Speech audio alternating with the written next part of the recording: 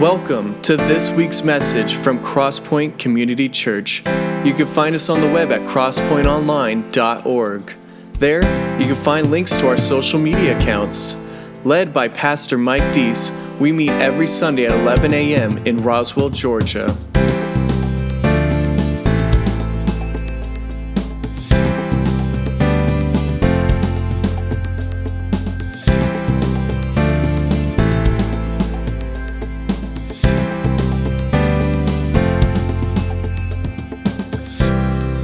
Now presenting this week's message. How do we live a godly life? How do we grow as a Christian? How do we mature as a Christian? And so I've selected a passage in 1 Timothy. You might want to turn there. We'll get to there in just a minute. 1 Timothy chapter 6, verses 11 through 14. But we have to admit that today we live in quite a world, don't we? We live in a different America than I grew up in.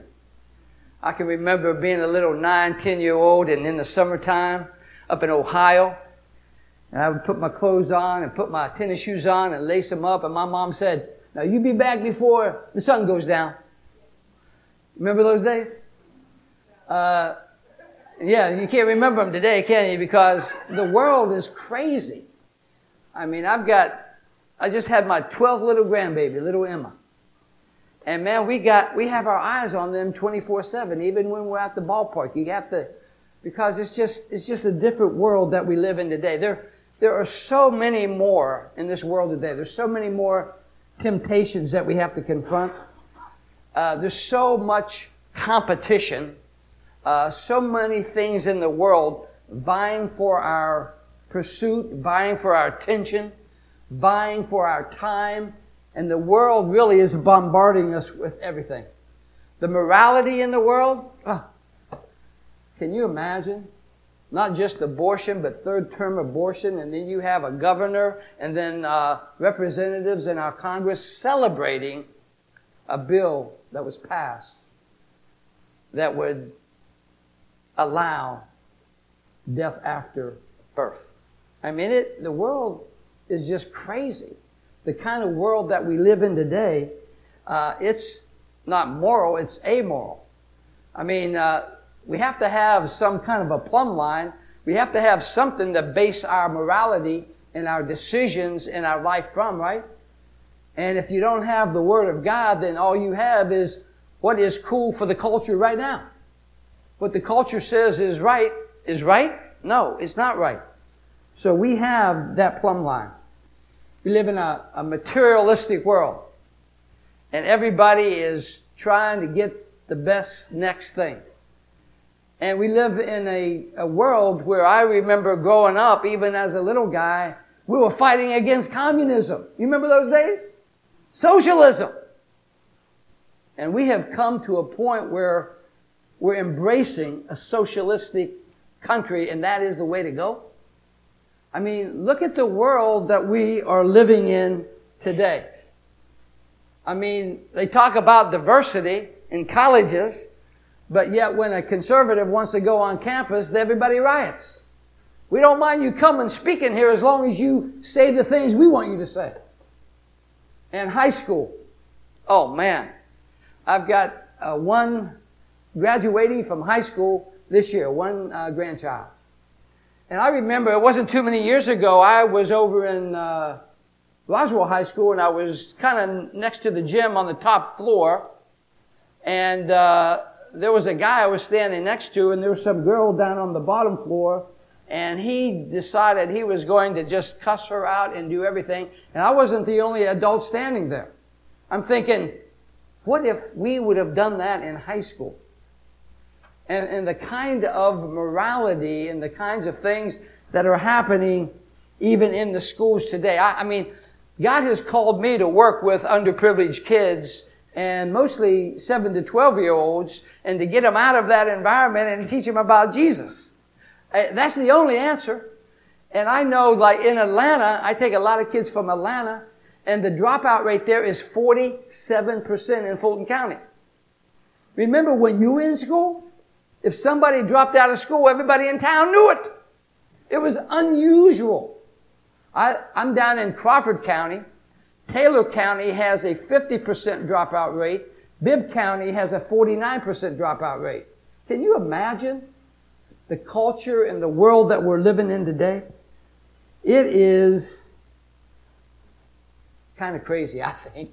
But yet, we're living in this world that's vying for our time.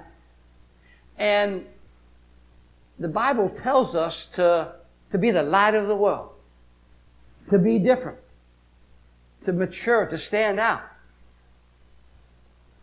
Do you ever feel that maybe you can get sucked into the world's way of doing life? And the question for me is, have I? Or am I maturing as a Christian? Am I the godly man that God wants me to be? And if you are, you're going to be different. You're going to be different than everybody in the world because, you know, the gate is wide that leads to destruction and narrow is that gate that God's called us to, right? So we're different. We're the remnant that God has called to be a difference maker in the world. It's sad to me to know that there's more churches closing their doors today than new ones opening them. I graduated from a Southern Baptist seminary.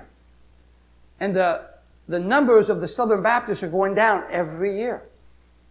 So maybe we're not even winning our own because I think so much of the culture, whether it be the high schools or the colleges, are influencing the thinking of our kids. Don't be conformed to this world, guys. Be transformed by the renewing of your mind.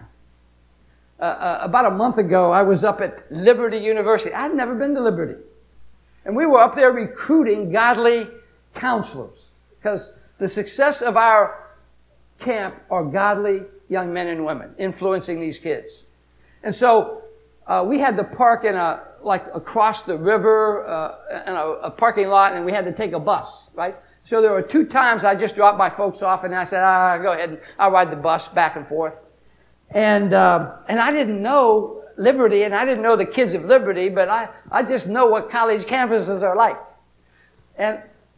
And both going and coming, and the bus was pretty full. A lot of stops before I was the last stop. I told my wife, I said, every single kid on that bus. I mean, I was trying to see if it wasn't going to happen.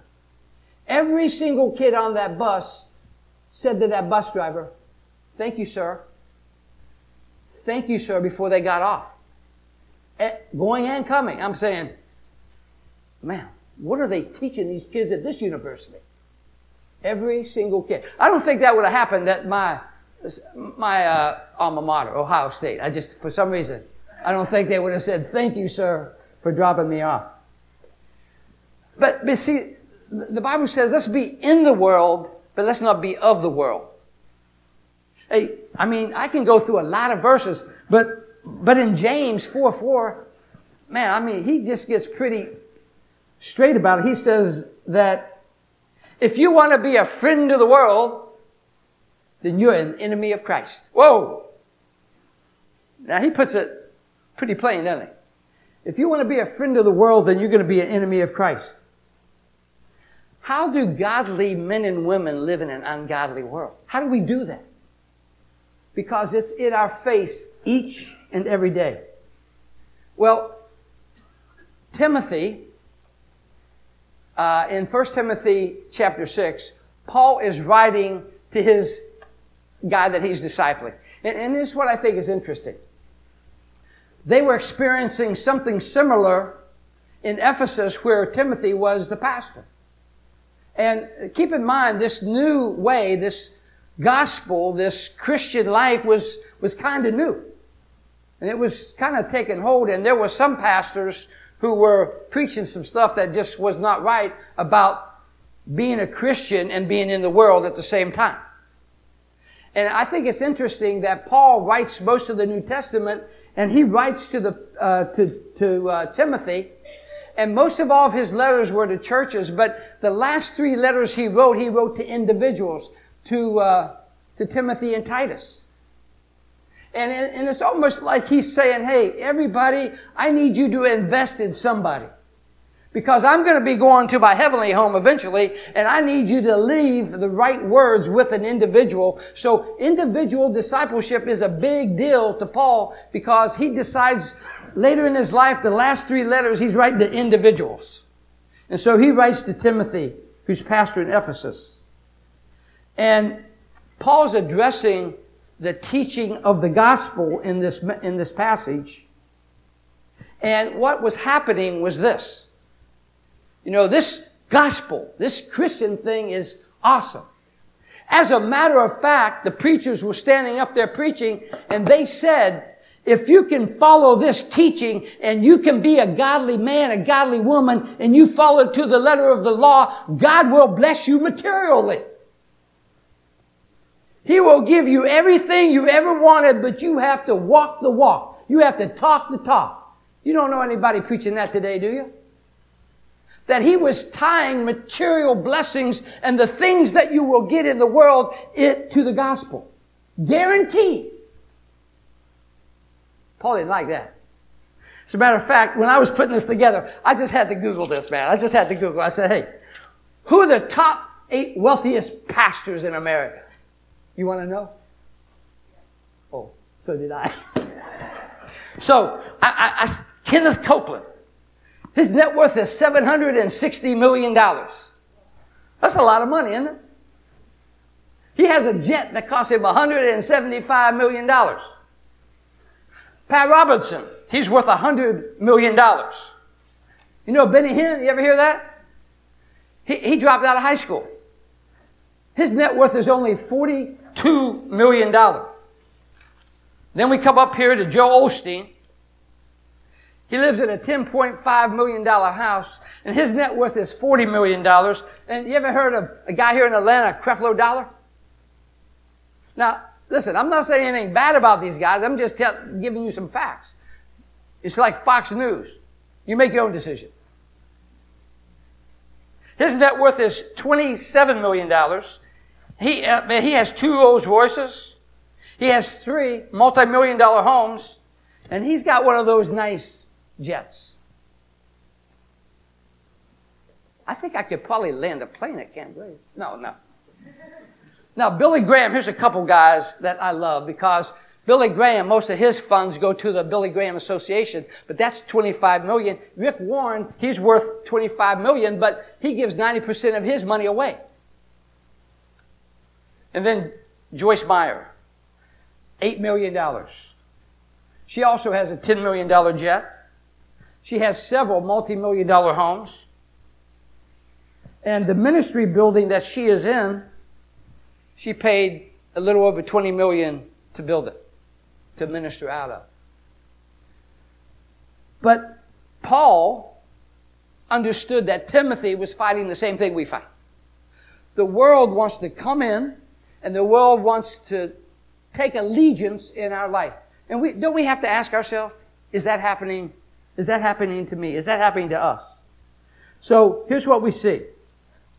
He gives him 4 things that he wants him to follow to be a godly man, to be a godly pastor, to mature. And let me just read this and then we'll go through them. If you look at 1 Timothy chapter 6, 11 through 14, he says, "But flee from these things, you man of God, and pursue righteousness, godliness, faith, love, perseverance, and gentleness. Fight the good fight of faith. Take hold of the eternal life to which you were called, and you make the good confession in the presence of many witnesses. I charge you in the presence of God, who gives life to all things, and of Christ Jesus, who testified the good confession before Pontius Pilate, that you keep the commandments without stain of reproach until the appearance of our Lord Jesus Christ." And so in verse 11, the first thing is he says, flee from. Well, flee from what? In the verses before that, he's telling him what to do. Using the gospel as a means of great gain. He says, you have to flee from that. What, Timothy, are you to pursue? Are you to pursue riches? Are you to pursue comfort? Are you to pursue worldly status? Are you to pursue the things of the world? Or are you supposed to flee from that? Remember, even in this passage, he said the love of money, not money, right? Now, do we get down on Christians who have a lot of money? No, I should never do that.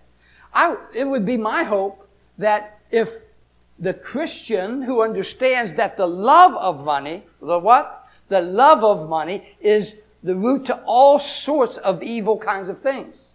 But if most of the godly men and women in the world had all the money and they understood that the money and the riches that they had with the contentment to serve the Lord, I would wish that mostly all the Christians had the money. Can you imagine if we had most of the money and we had godly men and women like the Rick Warrens of the world, like the Billy Grahams of the world? Can you imagine what we could do? I can imagine what I could build at Camp Grace. And we've had 4,100 kids come to Christ, and we could move from hundreds per summer to thousands per summer. That's how I think. I don't need any buildings. I don't need any electric bill. We're cleaning our pool. We have a nice pool that was given to us. You know the story. But it's $800 a month to run it. I think about those things. But look, we can use that if our hearts are right for the gospel. So we know that the love of money is the root of all sorts of evil. In 1 John 2:15, he says, do not love the world or the things of the world. For if you love the world and the things of the world, John says, the love of the Father is not in you. Whoa, whoa, whoa, whoa, whoa, whoa, whoa. I love some things of the world. But here's what he's saying. If I'm pursuing after those things instead of pursuing after what God has called me to do, that's the wrong way to pursue life. God can give me what he wants to give me, or he can give me nothing. I'm content, I'm cool. Like, in order for me to do the ministry I am called to, I have to, in my heart and in my mind, know that I can do nothing. That's John 15, right? But what God can do through me is amazing. And if he wants to build not one more thing, I like to build stuff. I don't know why. Because I think it glorifies him. When people come and they see the camp, oh man, look at this worship. Man, look at this gym. To God be the glory. I still don't know what I'm doing. But see, it glorifies him. It glorifies the Father. So, we need to flee from those things that are pursuing you, that are worldly things that are trying to occupy your time. Now, yeah, man, we got to work hard, don't we? We got to make a living. We got to do all the things that we have to do. And some people work to live, and some people live to, that's still God. And I've got to build bigger barns. I've got to, Now, God can do that, but that's why he says the right attitude and motivation for why we do what we do is what builds a godly man and godly woman. So he says that we have to flee from those things. And the next thing he says is what? Then we have to follow after. So you have to first flee from, and then you have to follow after. And what he says here, you have to follow after and pursue righteousness, godliness, faith, love, perseverance, and gentleness. Righteousness is making the right choices. It really is. Hey, you know what God told me? He said, Dave, quit trying to live the Christian life. When I was a new Christian, I'm kind of performance-oriented. And I just took my performance and I put it for God instead of for, right? And I thought God was happy with me. Without faith, it's impossible to please God. For those who come to him believing that he is, and he is a rewarder of those who seek him. Without faith, it's impossible to please him. I was pleasing God by what I did for him, not what he could do from me. You see the difference? So righteousness simply is saying, he said, Dave, quit trying so hard to live the Christian life. You can't do it. That's why I brought Christ by way of the Holy Spirit, and I put him in you. Dave, only one person can live the Christian life, and that's Christ. That's why my favorite verse is Galatians 2:20. I've been crucified with him. It's no longer Dave who lives, but Christ who lives where? In me. Dave, if you get out of my way, I'll show you what I can do. But you keep getting in my way, thinking that I'm going to love and accept you more based on what you do for me than I did the day I saved you. I'm not going to love you anymore, Dave. That's why this book I wrote a year ago, that's why I say, God in the last 15 years really has accomplished a lot of material stuff at that camp and given us a bunch of money to build this stuff. But I tell people that the most successful I've ever been in the last 15 years was the day that I drove from the parking lot behind Chick-fil-A, crying out to God, telling him, I'm not doing this camp thing. And I drove back to my church at Fellowship Bible Church, walked past my office to my pastor's office, and I quit that day. I quit. Why? I'm miserable. God's called me to go do this. See, that's the most successful I've ever been. Why? You're obedient to go to Uganda. I'm just obedient. Okay, Lord, I don't know what I'm doing. If you don't show up, I'm in some deep doo-doo. That's a good place to be. That's a good place to be. I'm totally dependent on him. Man, if he doesn't do that, I've never raised money. I've never been to camp. I tell people, my parents raised me, they forgot to tell me I was poor. I never went on one vacation. I didn't go ask my dad for 50 cents. You know what he say? Go cut some grass, man. I don't have any money. But see, then you're totally dependent. That is making the right choices. We are ambassadors for him, aren't we? Integrity is everything, isn't it? So he says, the second thing is godliness. You are building, and I am building a reputation whether I like it or not. Is that reputation a godly reputation? Is it a reputation of integrity? What people say about me is who I am. At work, at play, in the neighborhood, no matter where I am. See? And I can't fake it. Ultimately, the real me is going to what? It's going to come out. So ask yourself, what would people say about you? What is your reputation? That's godliness, right? I preached a men's retreat last weekend, and this guy comes to me on Sunday, and he's crying. He said, Dave, this is the best weekend. Actually, he said, I couldn't believe it. He said, Dave, I was saved years ago. And man, I was on cloud nine. It was the greatest time of my life. He said, but I have to tell you something. This weekend has surpassed that. He said, let me tell you why. I live in a small town. And I spent 8.5 years in prison because I embezzled a lot of people's money in that town. And he said, so I did my time, and I got my seminary degree. I came to Christ in prison. I got my seminary degree in prison. Dave, the last thing I wanted to do was go back and embarrass my family and go back to that hometown. But I don't know why, but God told me, go back to that hometown. You have to work on your godliness. You have to work on your reputation. You have to work on your integrity. The last thing he wanted to do was go back to that hometown. But guess where he is? I'm in my hometown. I have to, every day, I depend on the Lord so people can see a new me, a new Jason. I'm not the old man I used to be. I've been saved, and I'm going back, and I'm just going to live for him. And eventually, he may give me my reputation back, but it doesn't matter. I've called to go back there to do my deal. And he's got a lot of enemies in that town. So, the next thing he says is faith. Here's what I call it. He's put his life in me. I call it the still small voice in you. Have you ever had a decision to make? And your flesh is saying, yeah, you need to do this, this, this.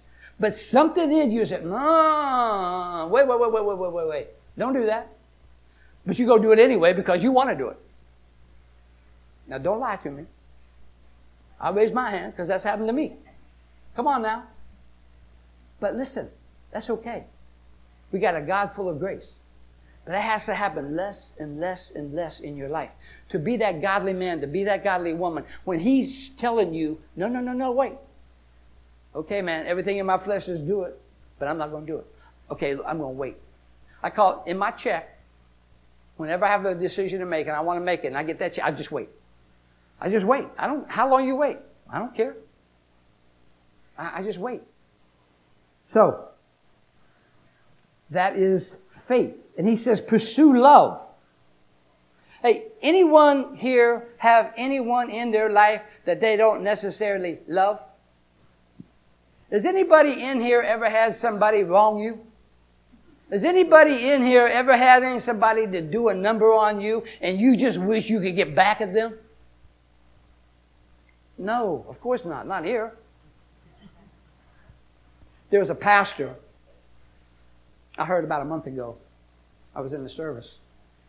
And he has a fairly large church, and he was in prayer, and he was saying, "Oh, Lord, I seem like there's a ceiling, and if that ceiling would break, I want the people to understand you more, and I want to grow, and I want to reach more people for you. Lord, you know my heart. You know my heart." And as soon as he prayed that and he was ready for the new year, the God says, "You haven't spoken to your father in 40 years. He left you at 16, and you have hated your father ever since. You want your church to grow? You got to go love your father. If you want your people to love, you need to do some things in your life to break that ceiling, to do the right thing, and you need to show love to a guy that you hate." What do you do? What do you do if you're that pastor?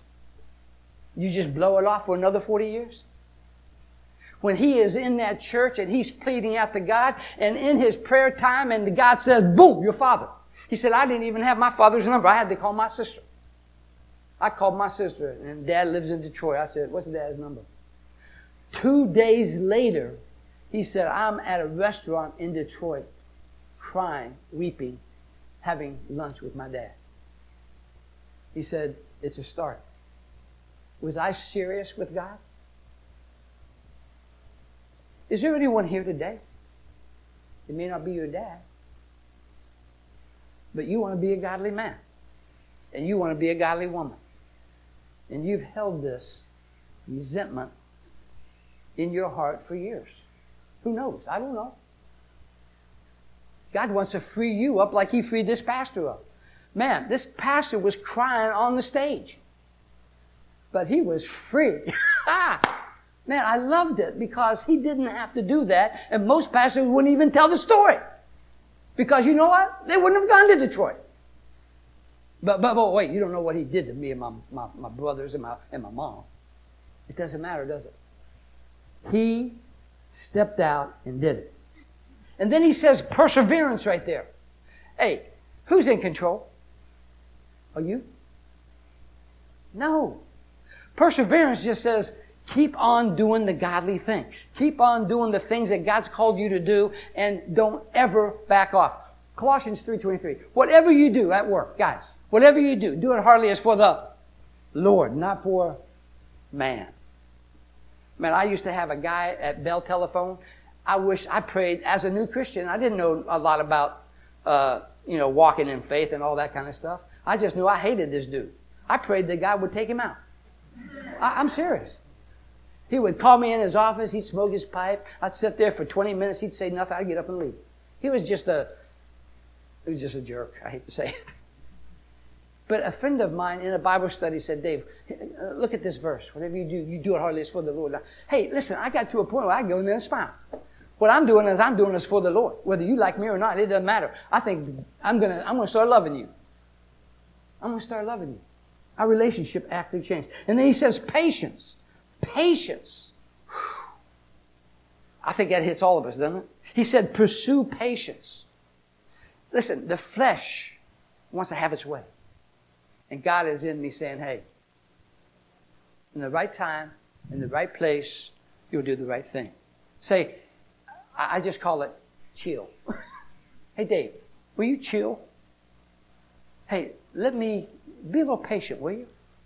I know exactly what I'm doing, and yeah, we have some things that happen that you don't like. But listen, can you trust me? And then, of course, right after patience, he says gentleness. Because if you have patience, you'll be a little more gentle to people, won't you? And people will see that. And what he was telling Timothy, I know these guys are abusing the gospel, but don't argue the gospel. Have any of you ever defended the gospel by getting in some people's face? Oh, man, I have. My gift happens to be evangelism. When I was a new Christian, you can ask my wife.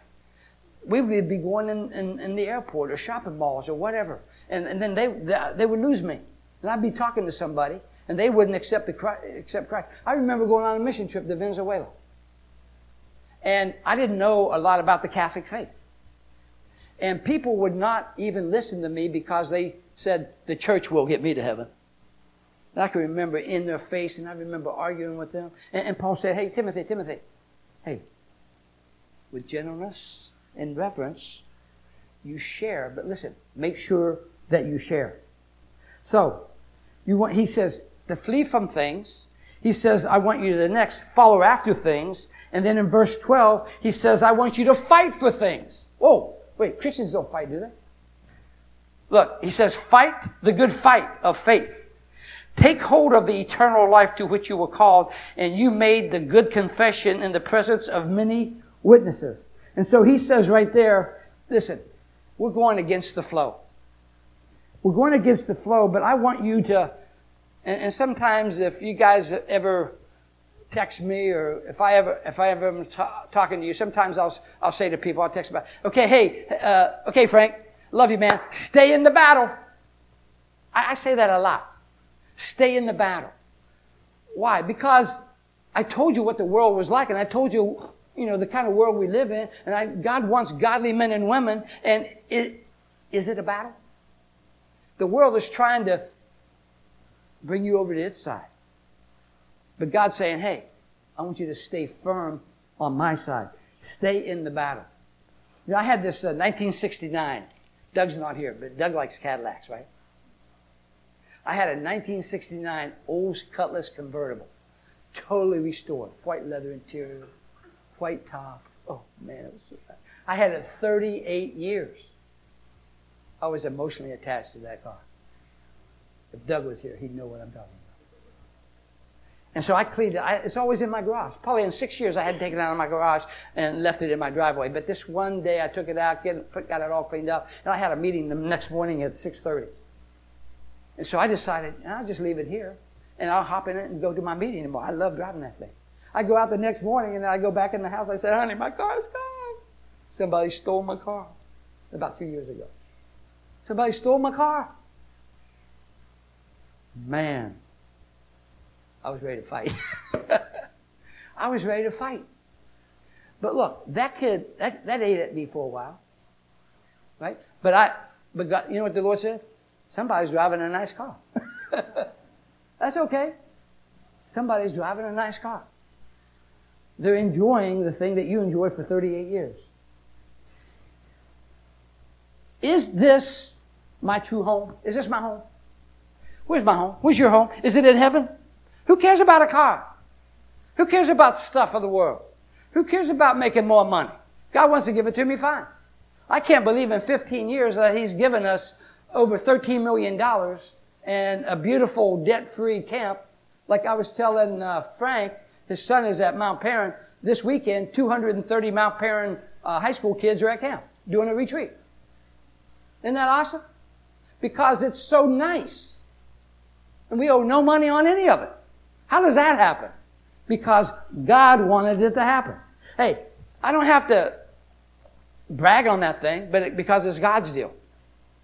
And this is not my home anyway. I'm just out there doing a little thing for a little while, and somebody else is going to take it over anyway.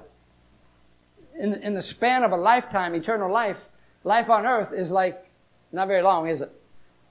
But what I do here determines the rest of my life. So he says, you're in a fight. Dave, I want you to pick up your cross every day when you get up and go.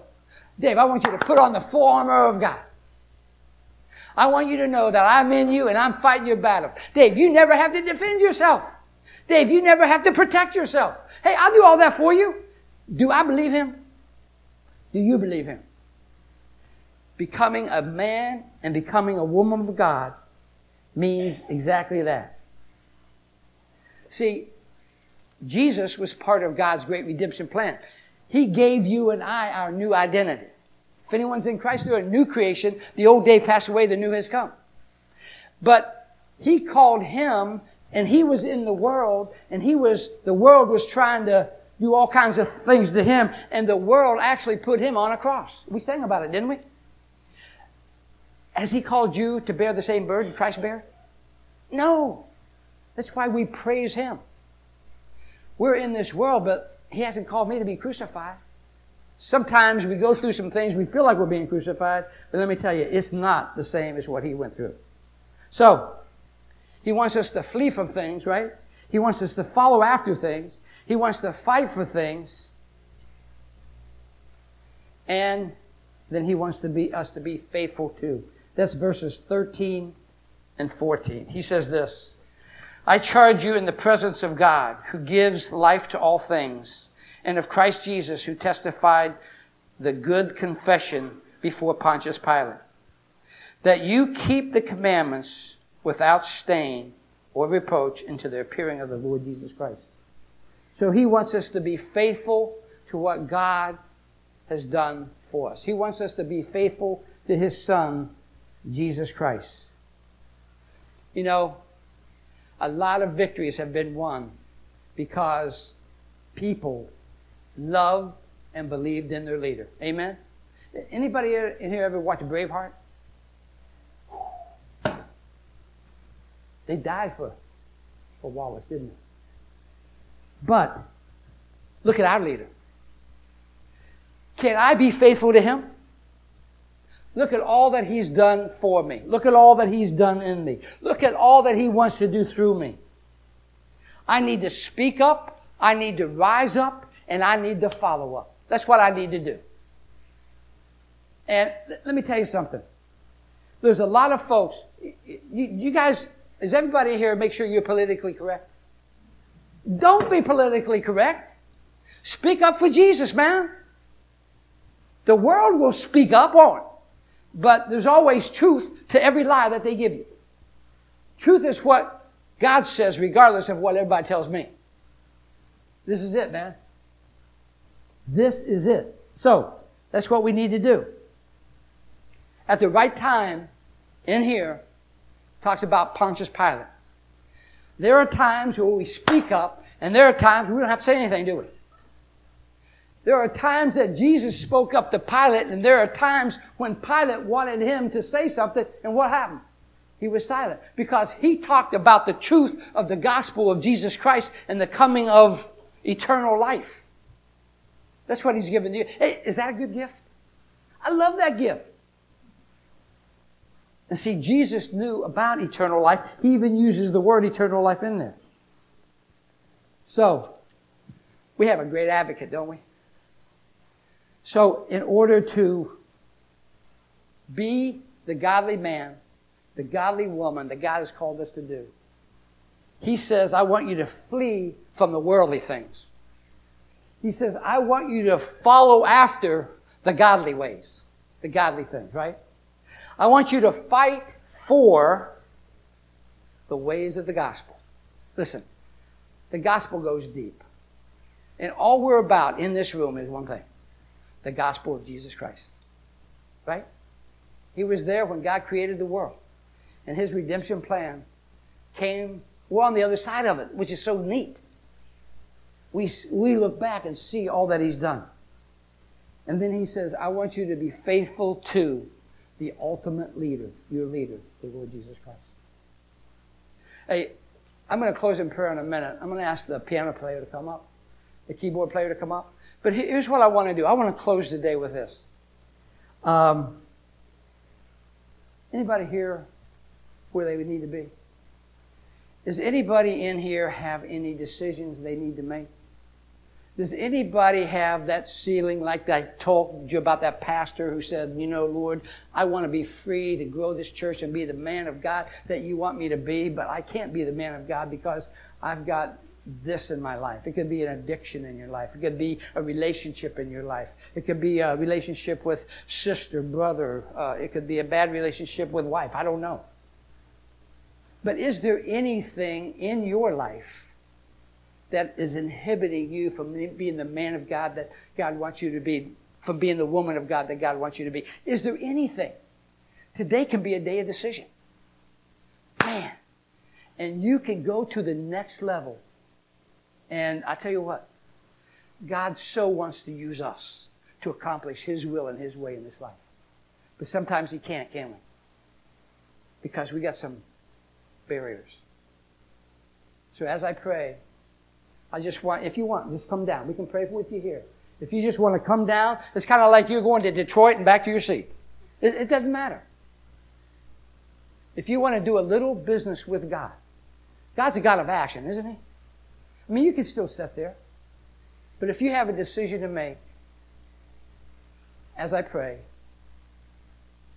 and as she plays silently on the keyboard, just make that decision today. You can make that. God can blow the ceiling off of your life in this church and everything else. Father, I just come to you right now.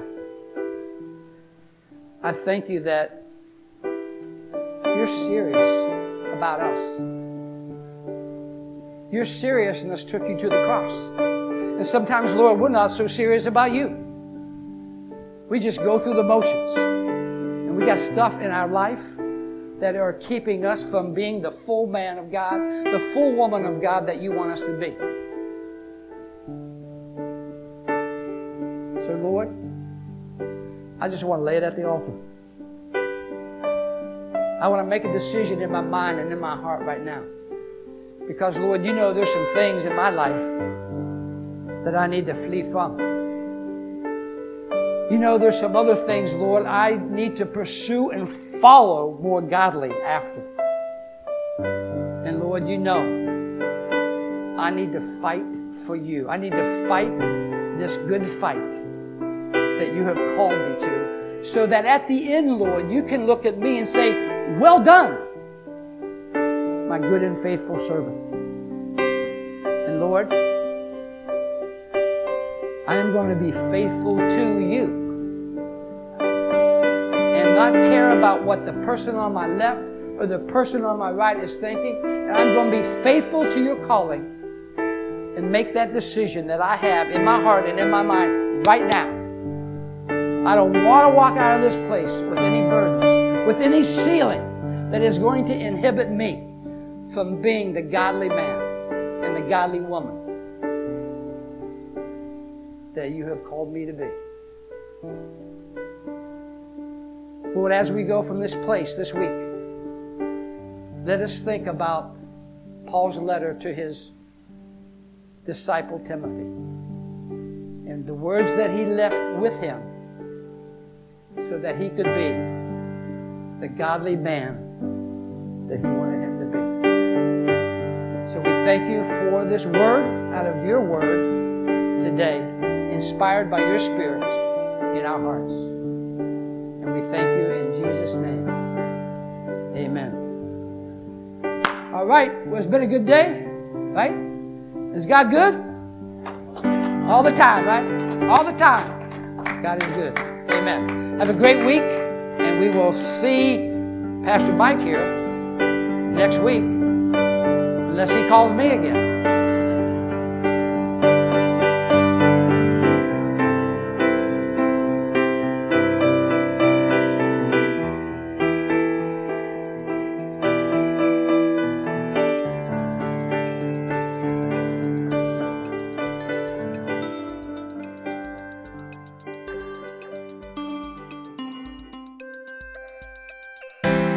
Thanks for listening to this week's message from Crosspoint Community Church. You can find us on the web at crosspointonline.org.